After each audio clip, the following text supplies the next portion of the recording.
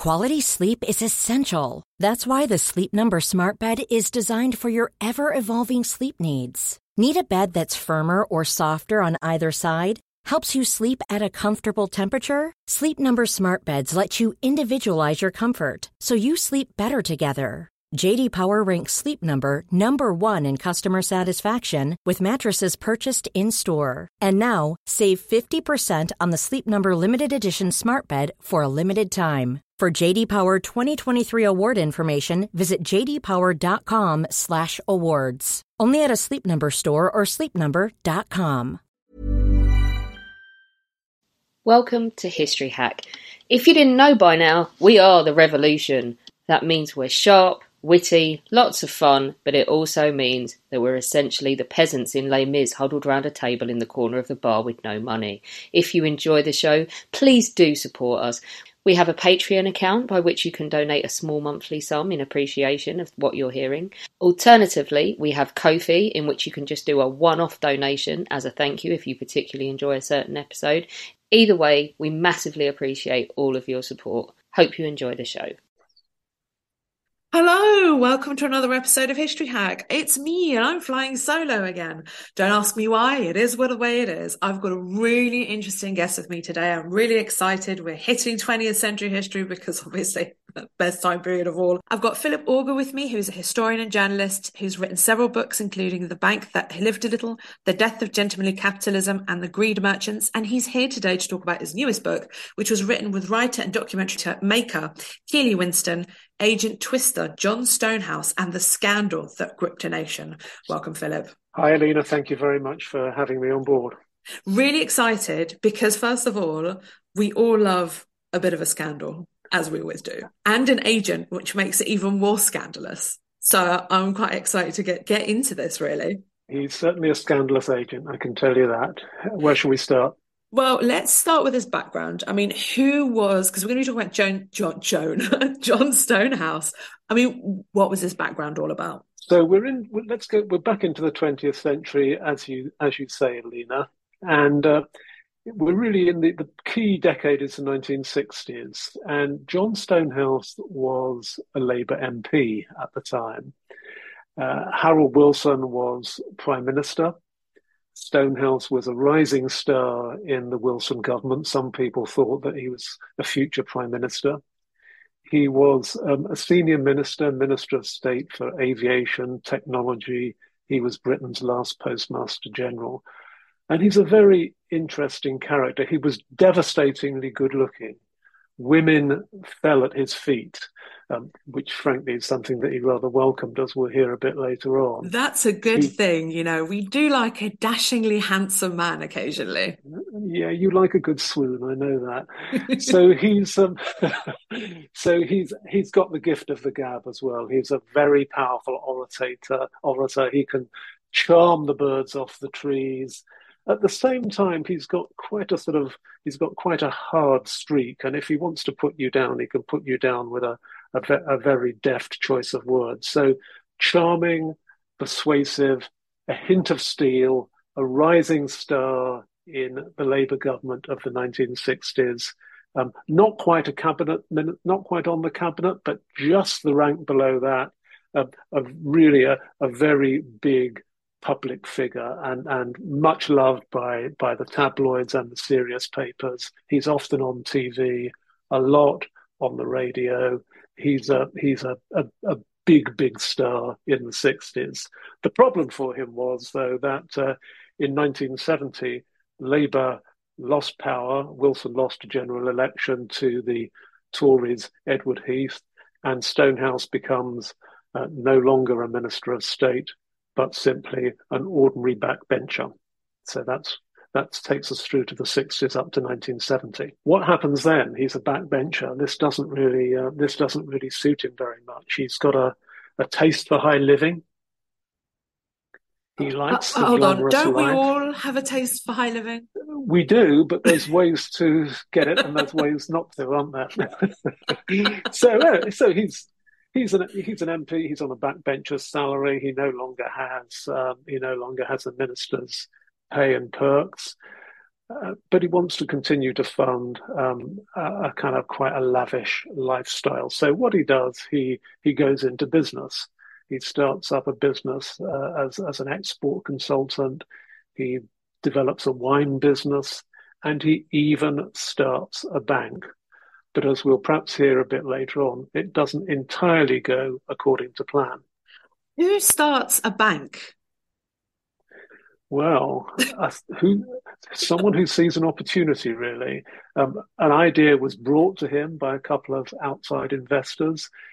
He was a kind of guy who believed that everything he touched would turn to gold, and he went for it. It started to go wrong in sort of the early 70s, and rather sort of face up to it, rather admit that this bank had failed. Together with some of his colleagues, he tried to fool the auditors. And by about 1974, it was really likely that this business was going to go belly up. And so Stonehouse decided to do something about it.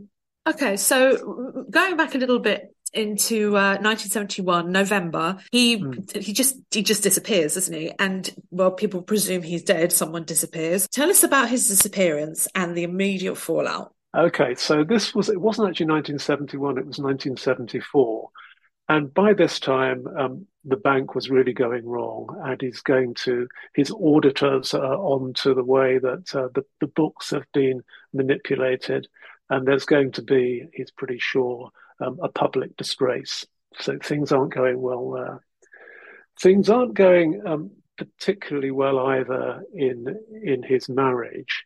He's always had a taste for let's just say an adventurous lifestyle. His rather saintly wife Barbara has put up with this, but by this time, by 74, he's really desperately in love with someone else, and there is something else that he wants to escape from. There are rumours circulating around that although he was a government minister and a committed member of the Labour Party, throughout this time, he had been spying on behalf of the Czechs. The Czechs were part of the Eastern Bloc. They were Russia's kind of easy way in to the West. So things are beginning to build up for him. And so what happens in November 1974 is that he simply disappears and indeed is presumed dead. So I was going to jump in there. No, I was just going to jump in there and say, I can see why he's disappeared off the face of the earth, first of all. I mean, shit is about to hit the fan.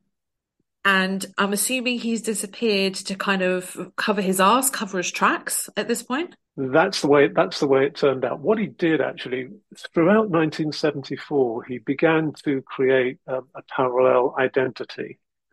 So he knows how the system works really well, and he's an MP. He can get into all sorts of places. So he rings his local hospital, and he asks medical records for the names of men about his own age who have died recently. And he concocts a story that he wants to help their widows. So he gets the names of 5 guys about his own age who've died recently. He then visits some of the widows to find out if these guys had ever been abroad. Again, he's using an excuse to help them. He discovers the identity of one person who's about his own age, who's died recently, who's never been abroad, which means that he can apply for a passport in his name. So he carefully gets the birth certificate, applies for a passport, gets the photo taken, forges the signature on the back, does all the thing. But suddenly, by the summer of 1974, he's got an alias. He's got a passport in someone else's name. At the same time, he starts to open bank accounts in this individual's name and begins to create a parallel identity. So what happens in November 74 when he disappears? He takes a flight to Miami. He has a colleague along with him, a colleague who knows nothing about all this to act as witness. And he goes swimming off the coast of Miami, leaves a pile of his clothes at the beach club, and never comes back. And the colleague reports him as missing, presumed dead. What Stonehouse actually does, though, he doesn't go swimming at all. He tiptoes along the beach to a neighbouring hotel where he's left a spare set of clothes, a suitcase, passport, and credit cards in a false name. And then he simply zips across the world to Melbourne, Australia, to start a new life. Wow. I don't know where to go with this. This is turning into a proper little spy story at this point. Well, we'll come on to the spying in a minute. I mean, let's just kind of finish the story. So Stonehouse is there. He's settled us down in Melbourne. He's a very, very cool guy. He's a very cool customer indeed. He begins to integrate into local society. He joins a jazz club. He goes to barbecues in the apartments where he's staying. He gets business cards printed in his new name as an export consultant, and he's beginning to settle in quite nicely. I should say that by this time, the woman that he's fallen in love with, it was his former secretary, Sheila Buckley. She wasn't in on the act to begin with, but by this time, he has contacted her and said, "Look, I'm not drowned. I'm in Australia." And she starts to write to him, and he goes out of town from Melbourne to a place called St Kilda, picks up his mail, no doubt hoping to find a letter from Sheila, picks it up, goes to the station to get back on the train to go back into Melbourne, and suddenly someone taps him on the shoulder, and it's Melbourne police who've discovered his true identity, and he's under arrest. And from then on, the whole story unravels. Stonehouse is eventually extradited back to England in the middle of 75, goes on trial. It's a long trial. It's a blazing hot summer that year. The pavements are sweltering. Stonehouse is on trial in the Old Bailey, where the atmosphere also gets pretty hot because he tries to defend himself and annoys the judge. He's charged with credit card theft and deception, and he eventually gets a 7-year jail term. His girlfriend Sheila Buckley is also charged. She gets 2 years, but it's suspended because the judge feels sorry for her. And that, if you like, that's the story of the escape and the story of the capture. It's a guy who has faked his own death to escape looming bankruptcy. I guess he hopes to, in the end, escape with his girlfriend, although I doubt whether she'd ever agreed to that. And that, you could just say, well, what an interesting story. It's a bit like the Canoe Man, this guy in Britain a few years ago who faked his own death in order to claim off the insurance. But actually, the twist in this one, Alina, is that there is this really intriguing Czech spy scandal. And for you as a contemporary historian, I guess that's what will interest you most. It will. I mean, I don't know where to go with this. There's so many different directions we can take this podcast in, because Chris has given me a load of questions, and I kind of want to throw these questions out the window because I've got other things that are brewing in my mind.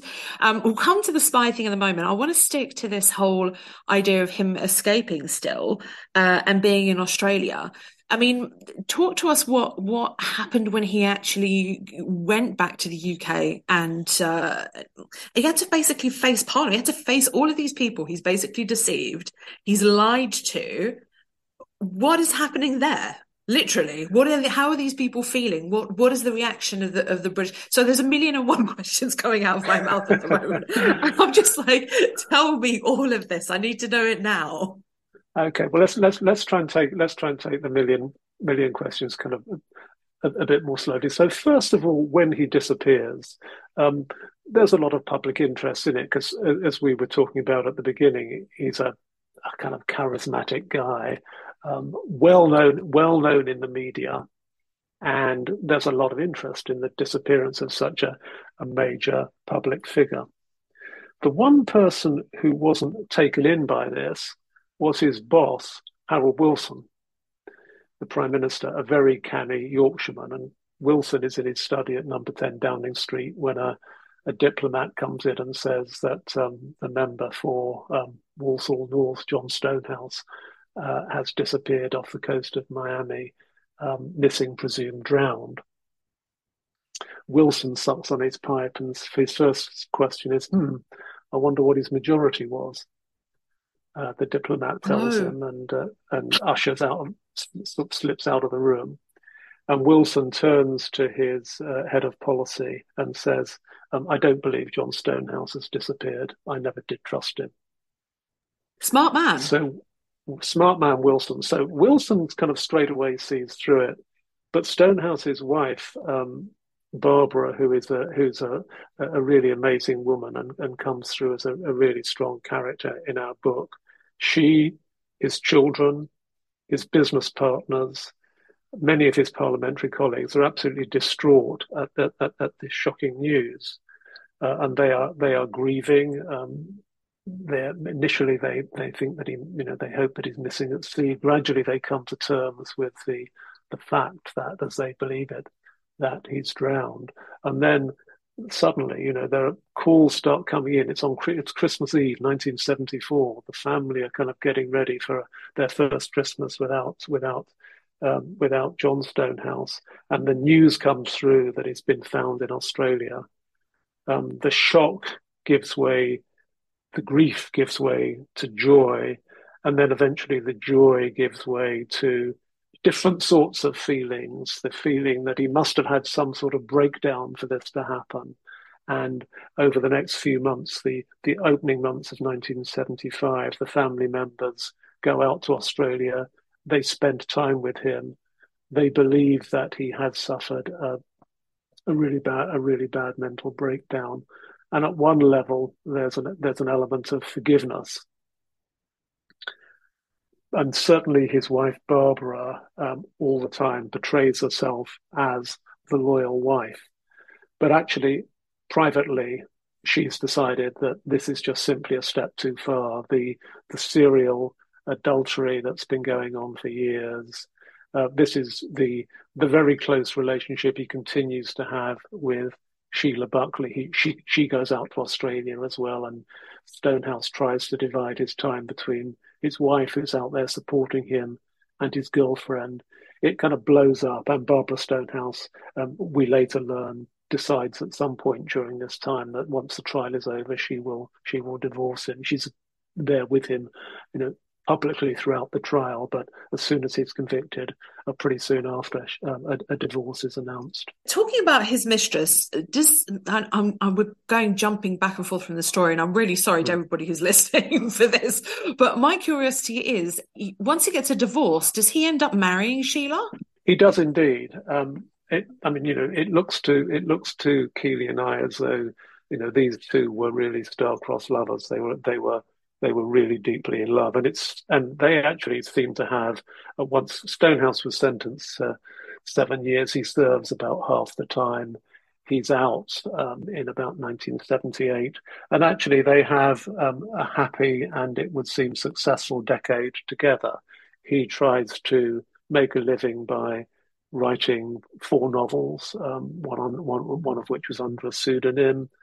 He's on the chat show circuit. He's got some public speaking events, and it looks like they have a happy 10 years together.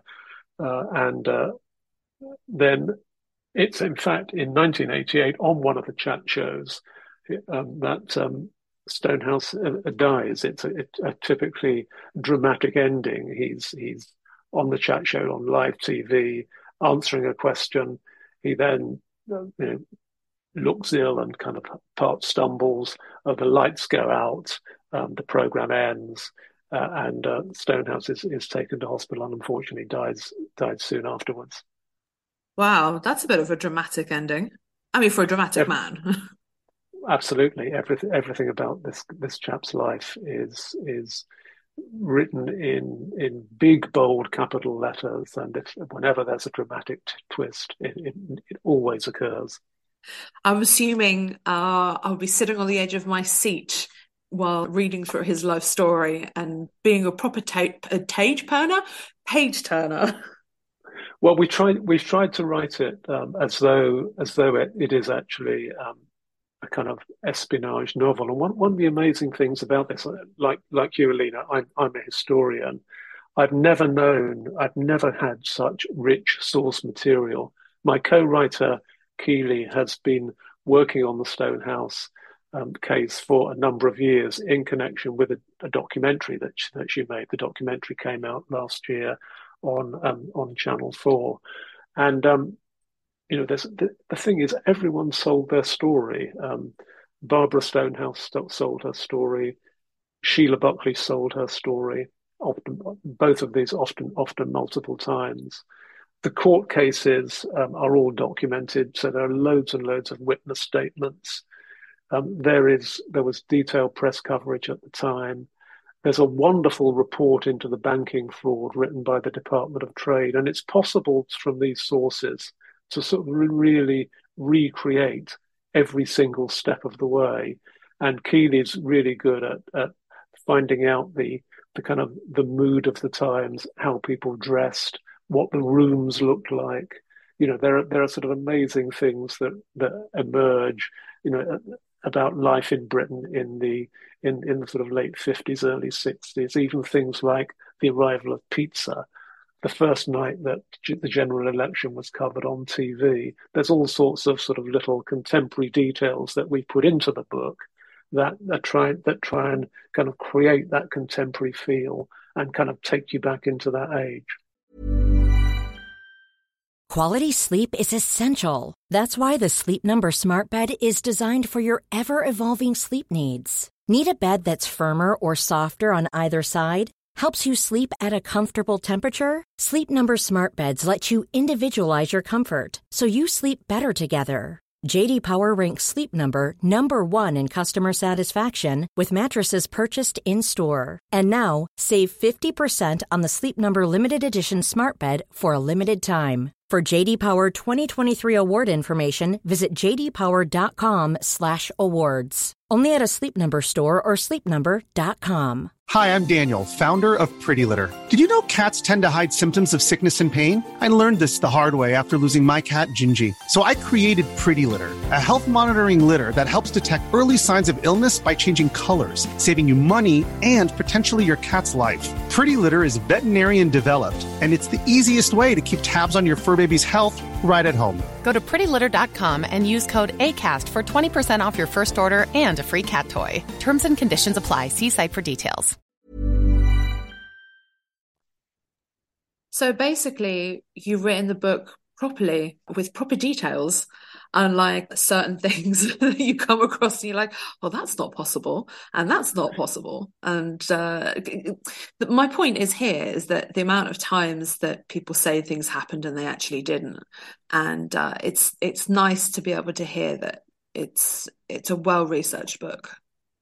Well, I mean, we like to think so. The sort of base document we had had over 3,000 references in it, which you can't. I mean, that's 10 a page. You can't bury the reader in that. So we've kind of summarized it and tended to put the references at the end of each block of text, so you don't get in the way of them. But I mean, Keeley is meticulous. I'm a professionally trained historian. And for both of us, it was important that this book is accurate. The other thing, the other kind of amazing source is that, and we've mentioned the Czech spying thing a couple of times, Alina. Yeah, that's going to be my next question. Actually, is I was going to direct us towards the Czech. Sorry, I did interrupt you. That's great, because no, not a problem at all. But because while we're on sources, of the 500-page Czech file in the Czech National Archives on John Stonehouse, or Agent Twister, as he was called, and that's the name of our book. Jesus, that's I've got to say, I'm happy to be a 20th century historian compared to someone who does ancient history, because the later it is, the bigger, larger wealth of sources that we have available are much easier to work with. Anyway, enough talking about sources. Let's talk about his links to Czechoslovakia, because you were in the National Archives. You've got, what was that, 500-page dossier document? My God, that's a lot of information and a wealth of information. Where does all of this come into, and why Czechoslovakia?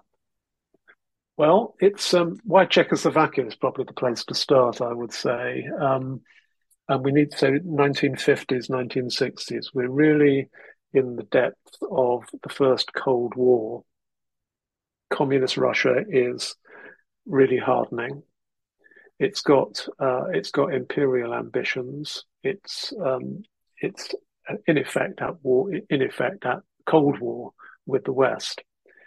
And around Russia, there are a number of satellite states, of which Czechoslovakia is one.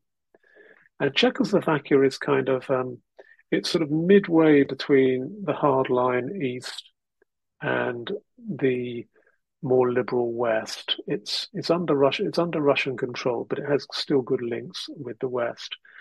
And Russia uses Czechoslovakia as a way into the West. The Czech embassy in London is actually it operates as a legitimate embassy, but it is also a haven for secret agents.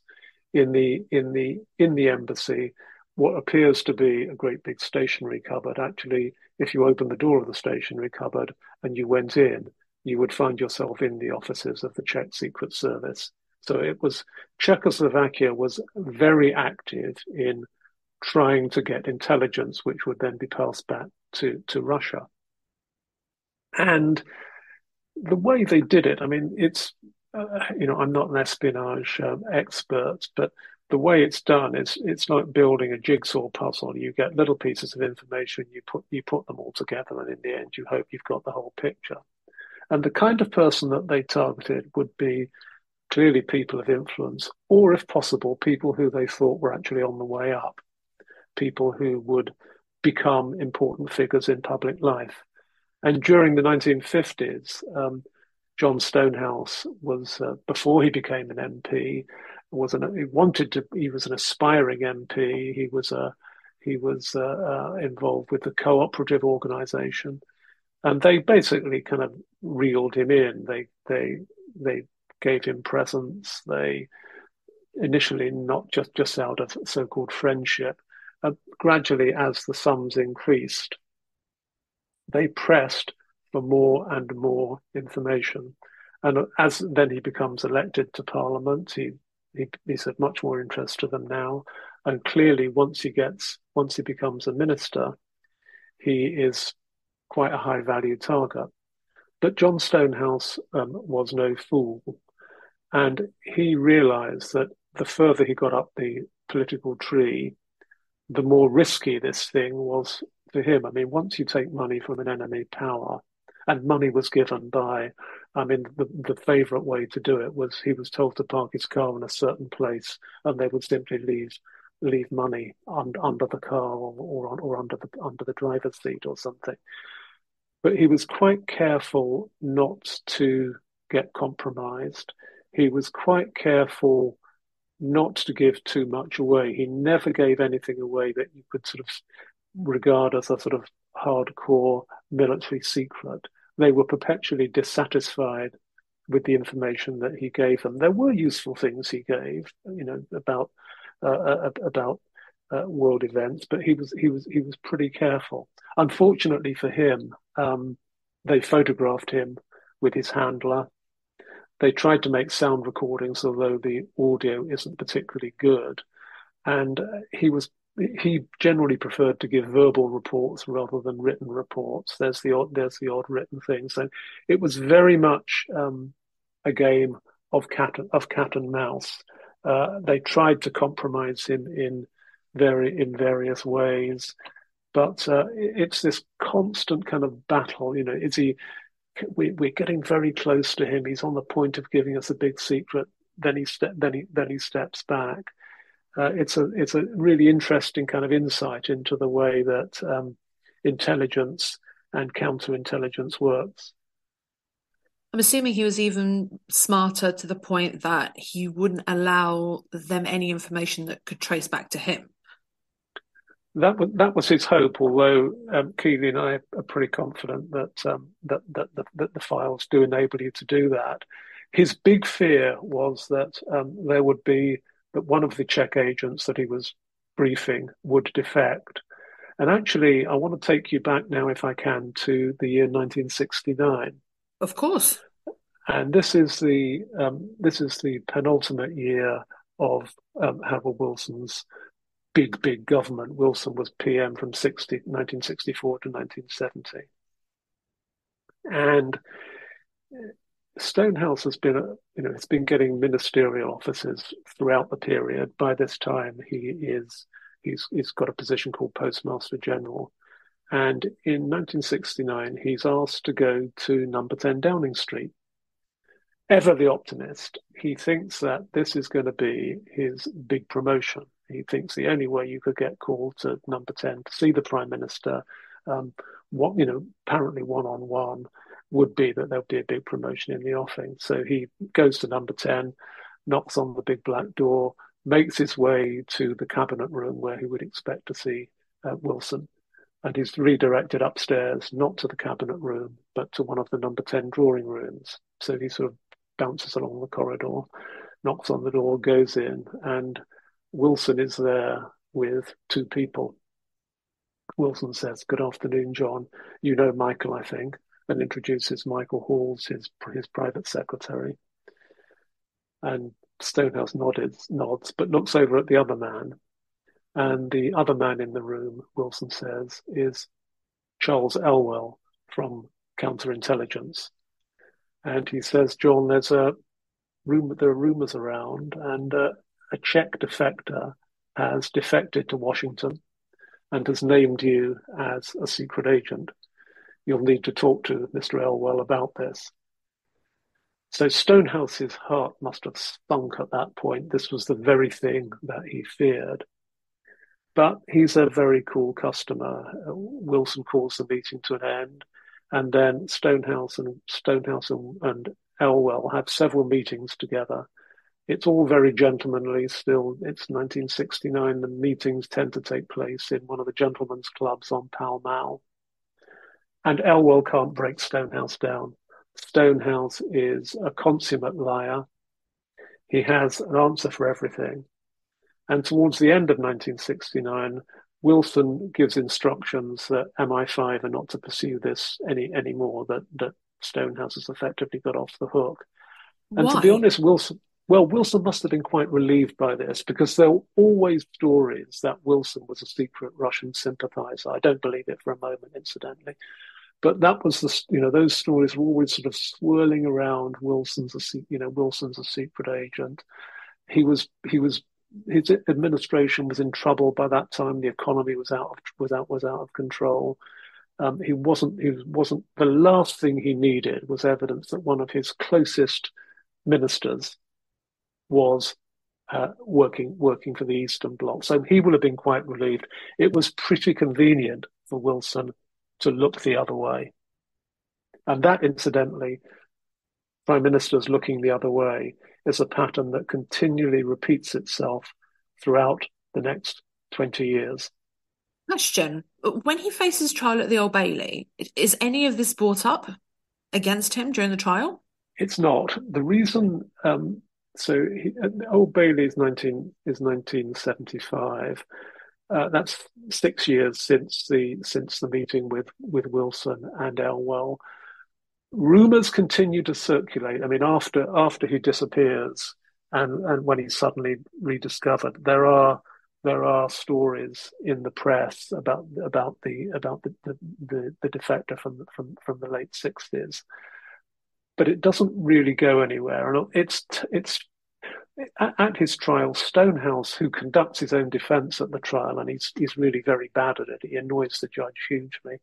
And probably doesn't impress the jury either, because he goes on and on and on, and they want to get out of to get this case over. But Stonehouse's line of defence is that this case is all cooked up by the press and the media. They even print stories that I was a Czech spy. He says, how ridiculous. So it doesn't come up at the trial, but it comes up pretty soon after the trial in 1978. Now, by this time, Stonehouse is serving the last days of his sentence. He only serves 3.5 years, and Wilson has retired, and he's replaced as Prime Minister by a man called James Callaghan. James Callaghan is in a precarious position. He's running, in effect, a minority government with needing help from the Liberals. And Callaghan also receives intelligence. Now there's not just one defector, there's another defector as well. These stories are still here. It looks pretty much as though Stonehouse really was a Czech agent. That's the tittle-tattle that is going round. And the Conservative backbenchers, who are now looking for any means they can to tilt Callaghan out of office, they pick up on this. They send someone over to the US. They interview the defector. They tape record the interview with the defector. They bring it back to the UK. They deliver it to Callaghan, and Callaghan sees a transcript of it. So Callaghan now thinks, look, it's 78. This is a bit of a nuisance. I don't really want this to happen at all. My government's in trouble. I've got a wafer-thin majority. The last thing I need is another scandal. But I can't ignore this. Jim Callaghan was a former Home Secretary, a naval man, and he took intelligence matters very seriously. So what does he do? Well, I think he decides that he'll have Harold Wilson in, who by now has been retired for 3 years, and he'll ask Harold Wilson what he remembers about it. And Wilson admits that or agrees that he had heard the Stonehouse stories. He'd made a statement in the House that there was nothing in them. He says, amazingly, that he can't ever remember meeting Stonehouse to discuss the episode. Quite extraordinary, given this very dramatic meeting with Elwell, but that's his story, and he's not really able to help. But now Callaghan gets really, really clever. He's got the Conservative backbenchers braying for an inquiry. He's very vulnerable himself. He must somehow kind of take this out of the public domain. So what he decides to do is to brief the leader of the opposition on what are called Privy Council terms. You'll know, Alina, as a historian, that Privy Council terms means that this is a conversation that is taking place just between the two of us off the record. Now, the leader of the opposition at that time is still not very well established. It's one Margaret Thatcher. So hold on. Margaret Thatcher gets involved in all of this. She does. She is the third Prime Minister. We've had Wilson, Callaghan, and now Thatcher. Oh dear. Okay. So Callaghan is a really, really, really a wily old bird. He brings Thatcher in and says, you understand this is on confidential terms. Your backbenchers are demanding an inquiry into the Stonehouse affair. He tells her, I've looked into it. There is evidence against Stonehouse, but not enough to stand up. And then Thatcher finishes the sentence for him in a court of law. Callaghan says that's right. And Thatcher agrees that under the circumstances, she will call off her backbenchers. And she tells them that she's discussed it, or to the effect that she's discussed it with the Prime Minister, and there's not enough evidence to charge Stonehouse. Reluctantly, the backbenchers agree. So now we've got the three Prime Ministers who are all in it together. The next year, Callaghan loses the general election. Thatcher becomes Prime Minister. And quite soon after she becomes Prime Minister, there is another spy scandal.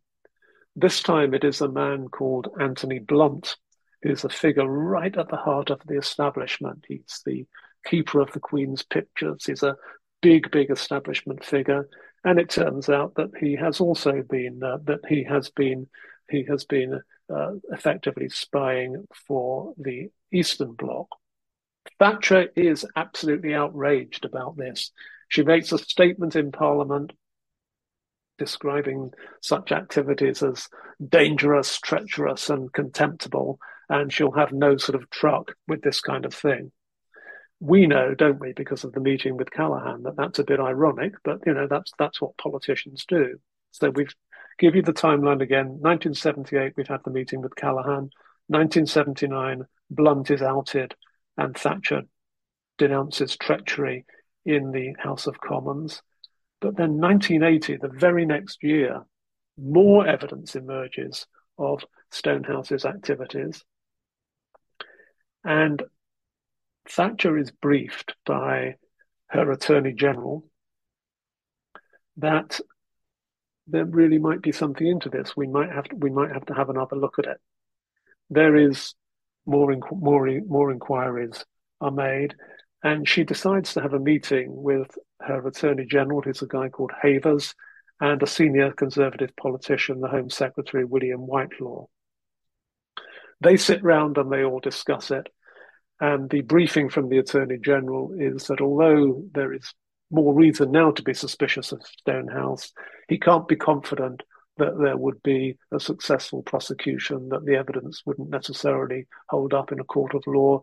And yet again, they agree not to prosecute. So we've now got three separate occasions in the space of 2 years when the Stonehouse affair has popped up again and been dampened down by authorities, quite honestly, who are just, it seems to me, only all too keen to look the other way. I was going to ask, why is this scandal not as well known as some of the others? So I think, that's a good question, and it's hard to answer definitively. I suppose there are a couple of reasons. One is that the intelligence Stonehouse gave away was not of the same grade as the intelligence given away by spies like Burgess, Blake, Philby, Maclean. As we discussed earlier, he was very careful in the material he gave away, and it's fair to say that the Stonehouse family are adamant that Stonehouse was not a Czech agent, and so there is that issue. But I think mainly it is that this all came out really so long after the event. You know, I mean, the irony you mentioned, the irony about all this is that John Profumo was UK Minister of War in the early 60s, very important role at the time. He became embroiled in a group of kind of slightly loose London figures,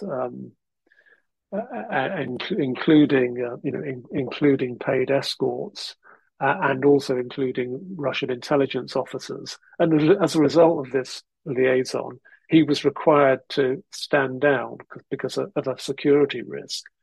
He's forced to stand down because of fears of a security risk. Stonehouse actually was a security risk, and he kind of gets away with it.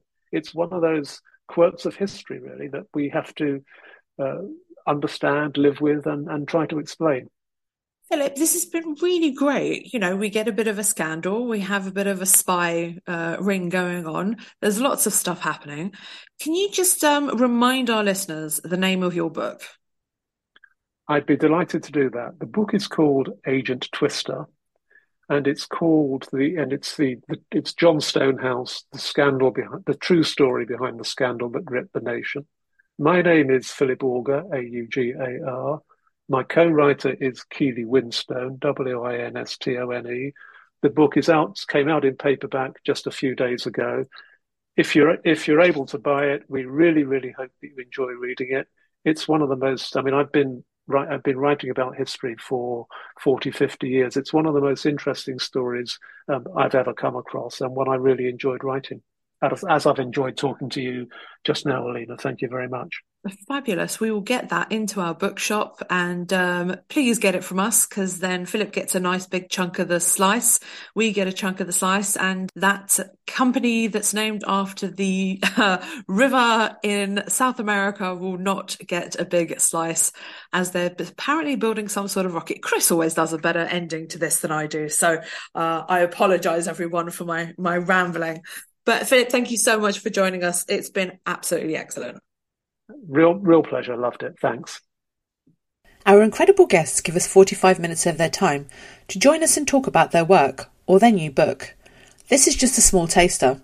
As a result, we have launched our very own bookshop on bookshop.org, where you can find our guests' latest books, you can support them, and you can support us on History Hack. 10% of every sale via our bookshop supports the podcast and allows us to keep going and bring you more top-of-the-line guests. You can find our bookshop at bookshop.org/shop/historyhack or search for us in the shop section. Thank you so much for your continued support. We really appreciate our listeners and supporters. So make sure you get down to the bookshop and grab yourselves a new book.